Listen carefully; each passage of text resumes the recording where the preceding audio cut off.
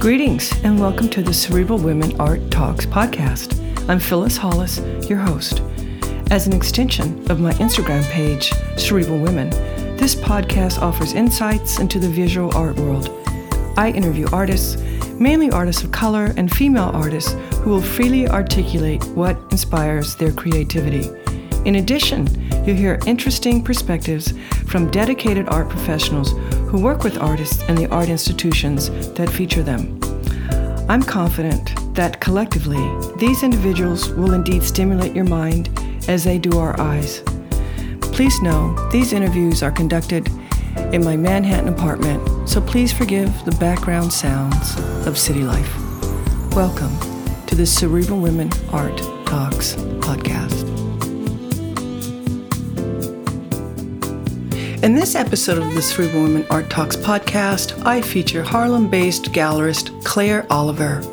In 2000, she established a Chelsea location, and in 2019, she opened her flagship in Harlem.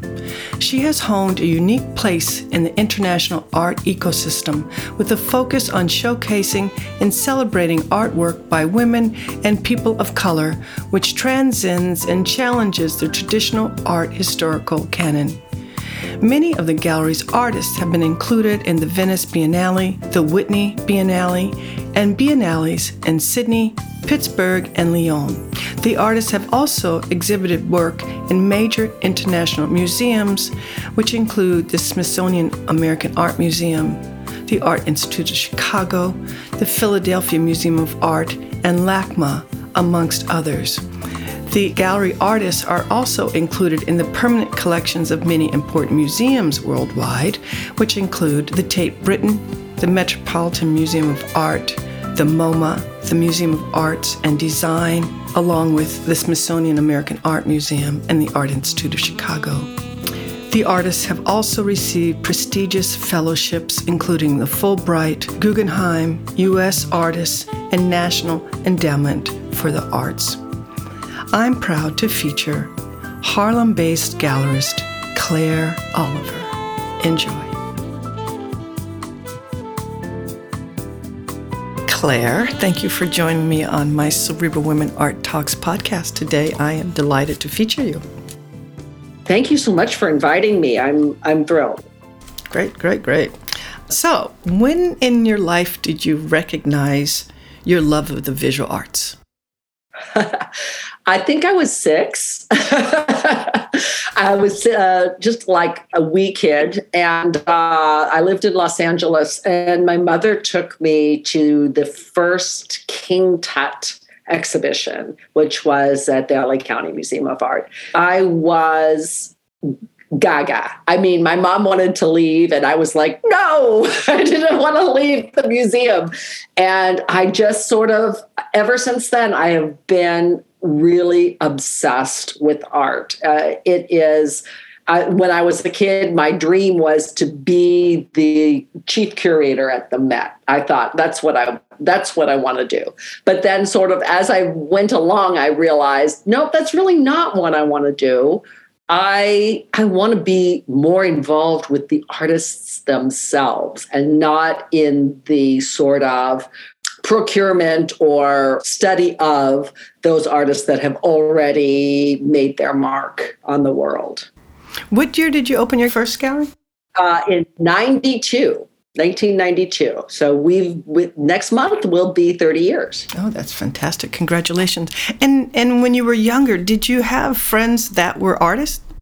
I really didn't. I would say my friends were designers. I had some friends that were clothing designers, fashion designers that actually have made it quite big.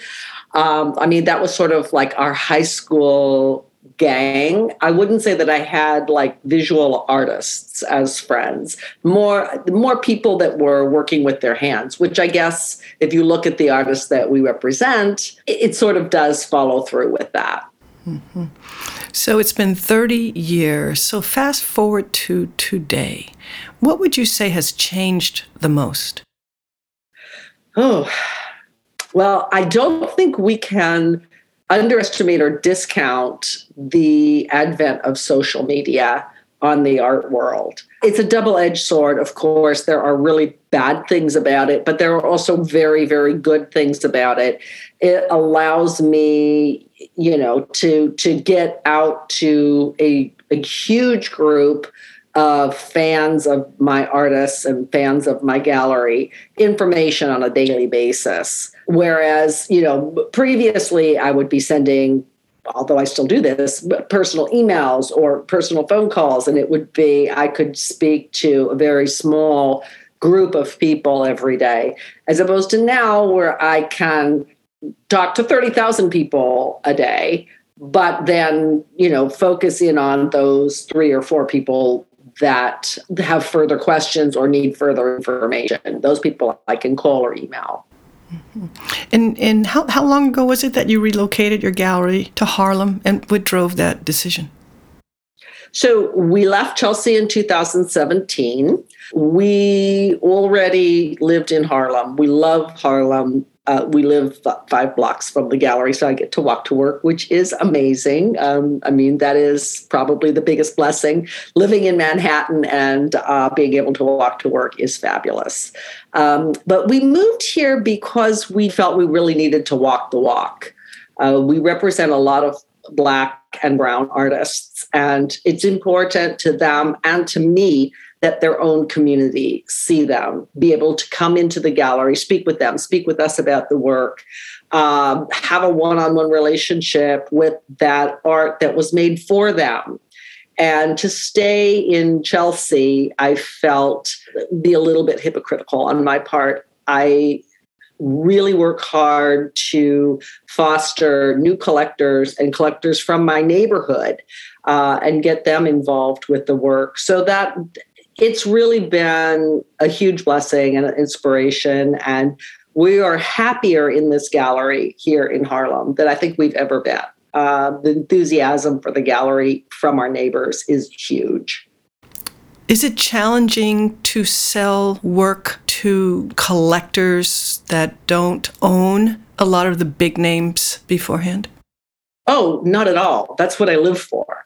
I am so excited to see the look on someone's face who's wanted to collect work and has been shut out by other galleries, or who has wanted to dip their toe in but been insecure or afraid, or because they don't really know, they don't know where to start. And we've had the huge blessing of many museum curators and directors that have talked to these people and said, go and see Claire Oliver Gallery. They will hold your hand and walk you through starting your collection. And that's really what we live for. We love the idea of bringing new collectors into the fold and teaching them about our artists and how to leave a legacy for their children and their children's children. And to have a collection of artists that are from our gallery and from other galleries that are promoting up-and-coming artists. This is something that young collectors, new collectors can leave as a legacy for their children, because by the time their children are getting to the point where they're starting to collect, they no longer will be able to afford them. Like you're talking about these already, established artists. Not everybody has $500,000 in their back pocket to buy a piece of work. However, a lot of these young collectors have $10,000 or $20,000 that they would like to invest in something of merit and value that will, be food for their soul and enhance their environment and their life. So those artists of color must really appreciate this philosophy of yours. Yes, absolutely. I cannot tell you how tight the relationship is that we have with our artists. They're really our partners, and we discuss every move with them. We consult on everything, and they consult on everything. And just sort of two heads are better than one philosophy. And we ask everybody, what is it that you want to see happen? That's important because each artist has a different goal in their life, and we want to help them get to that goal. Please share with listeners the names of some of the artists that you've featured. Our gallery represents Geo Swaby, We have Leonardo Benzant up in the gallery right now. Adebumi Badabo, who has two museum touring exhibitions coming next year. Actually, it's 2022, so this year. Judith Schechter, Lauren Fencerstock, Barbara Earl Thomas, Jeffrey Henson Scales. I'm sure I'm missing people, but these people we've worked with for many years, and it's great to see their careers really blossoming. If I remember correctly, did you give Bisa Butler her first solo show back in early 2020? Yes, we opened February 29th of 2020 to a massive crowd. And then the city shut down 2 weeks later, which was crazy. But even with the advent of COVID, we're so proud of the work we were able to do that we got her two major museum exhibitions even during COVID. And that was a huge triumph. What do you feel is the role of the artist? Well, the artist is I mean, in sort of a larger context, the artist is a mirror of society. So an artist, I think, absorbs everything that is going on around them and then speaks about that in a way that society, at large can understand or question or engage with or create a conversation around. That is sort of the role of the artist in society at large. I think each artist has their own, raison d'être, for lack of a better way to say it. But I think each artist has a voice and has a concept behind what it is that they want to say. And, it is our role as the gallery to help them say that in the best way possible, create the best work possible, and get it to the largest audience possible. Mm-hmm. Do you feel that Black art can be defined? Ooh, that is a tough question to answer. The gallery was conceived to represent the underrepresented and to fill in holes in the artistic canon. I mean, after 30 years now, we have all of the machinery in place, and we know the curators and critics and collectors, et cetera, that are of a like mindset or that we can help to understand this. And I think overall, the world has sort of woke up to the fact that there are many continents. We're not only talking about Europe in terms of where art history is made. For so many centuries, it was so consolidated in a small group. And now we sort of realize, oh my goodness, there's this massive continent of Africa and all of these amazing things that have been going on that art history has sort of forgotten about or not paid attention to in the first place.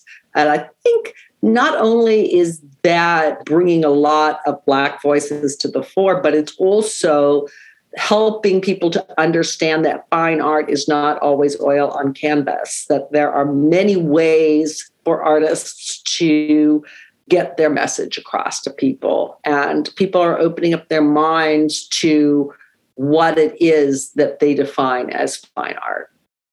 It's nice to see that things are changing as they are. And in your opinion, is this a trend, this interest in Black and brown created work? Do you feel it's a trend or that it will be long-lasting? I think it will be long-lasting in a way. I think right now it is maybe overhyped and sort of trendy in a way to have Black and brown artists that are doing figurative work. There's a lot out there, and not all of it great, but I think that part is a trend. I do not think that the acquisition of Black and brown artists is a trend, however. I think this is a historical shift that I have seen coming for years and years. And I think it's finally upon us.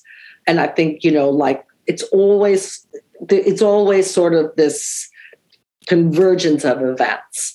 So we have George Floyd, we have COVID, we have all of these other things that happened, and the confluence of events has brought to the fore this previously underrepresented and understood and underappreciated group of fabulous artists. And I don't think that's going to change. I think they are now taking their rightful place. Are you starting to see people more interested in abstract work? Yes, I am. I have seen, I would say within the last 2 years, a lot more. I mean, there are ebbs and flows, in every art trend. But in terms of Black artists doing abstract work, which of course you can see down through the centuries, amazing artists doing this work, but it really hasn't gotten a lot of attention. But within the last 2 years, I've consigned quite a few of Adebunmi Badebo's work to many different galleries that are doing group exhibitions of Black abstract artists. So I feel like people are sort of waking up and saying, oh, wait, there's this whole other group over here. We've only been paying attention to this part. There's this other part that's really interesting as well. Are you starting to see interest in ceramics? Definitely. And that is something, I mean, we've been interested. We started showing ceramics, egads, I would say 2005, 2006. We took on our first ceramic artist. And I feel like it's taken a while for it sort of to become accepted by the larger artistic community as not a craft with a capital C, but using ceramic as a way to tell their story. We can talk again about Adebunmi Badebo's work in that she is doing a series now where she has dug up the earth, the clay from the True Blue plantation, which is where her ancestors were enslaved. And she has taken it to the clay studio, shout out to Jennifer Swilling, in Philadelphia. And she has taught herself, along with the help of many of the other artists there, how to create pottery. She's making a series of plantation pots using this earth. And I think that there is a lot of artists that are now seeing ceramic clay as a way to get their message across. And the medium, I feel like it is growing exponentially. And within the next couple of years, I am quite sure it will be, just at the same level as a painting or a sculpture, etc. And can you also comment on interest in photography? Yeah, I mean, I think the photograph has been around for long enough now where people were very excited about it and then not, and then excited and then not. So it went through its ebbs and flows. And I feel like now people have gotten to the point where they're able to discern the difference between a snapshot, something that would be in National Geographic or something like this, as opposed to a fine art photograph. There's a lot of photographers that are using the medium in a way where they are staging their photographs. So it's almost like they're creating, the storyline and everything for the photography. And there are a lot of photographers that are, let's call them photo safarists, for lack of a better word, where they're out every day hunting for that perfect image where they capture someone unawares that has a big message to say. And I see this in the work of Jeffrey Henson Scales, where he was able to,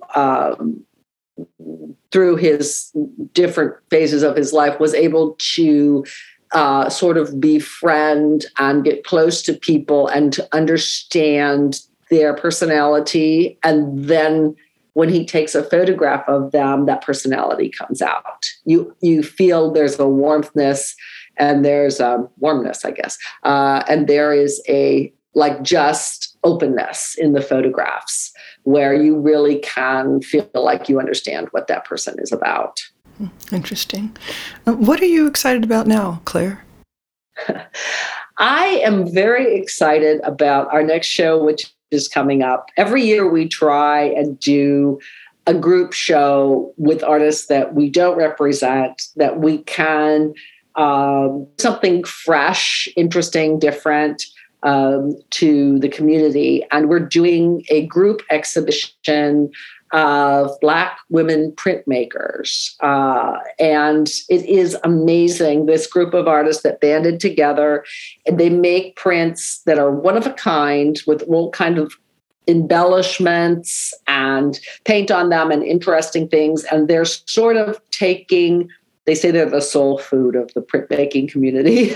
They're sort of taking this very male-dominated field, and they're putting what would be considered women's work, embroidery, quilting, batting, gold leaf, lace embellishments, all of these things, and they're sort of putting those on top of the traditional black and white print to create something completely new. And I'm very excited to give them a little airtime, a little space in the gallery, because I think it's going to blow people's minds. They're going to be very excited. That's great. I'm sure the artists are very excited. Yeah. This has been a great interview. I appreciate your time. This is our final question, which is, how do you want to impact the art world, both now and in the future? Well, I think we have always felt that the importance of museums and public collections goes far beyond us. It's sort of the artists that we work with, that we work to get into the public collections, they become almost immortal. Their legacy is solidified for generations to come. And for people to be able to see those artists that were a snapshot in time during the years that they were collected by the museums, that is very important to me. I feel the legacy that our gallery will leave. I was just collecting the museums that we sold work to in 2021, and there's almost 40 pieces of art that went into public collections last year alone. And that, I feel that I am a big success for that reason alone. Being able to change the historic canon of art history and to get those Black and brown and myopic people into the collections where they traditionally would not be collected. They would not be included. Yeah, that's wonderful. Congratulations on that. That's something definitely to feel proud about. Claire, it's been great. Thank you so much for your time, and I'm glad to have an opportunity to share with listeners the work you're doing and your gallery up in Harlem. Thank you so much, Phyllis, for the opportunity. I really appreciate it. Yeah, my pleasure. Take care. You too. Thank you for listening to Cerebral Women Art Talks podcast. For additional content, please visit cerebralwomen.com and be sure to follow Cerebral Women on Instagram.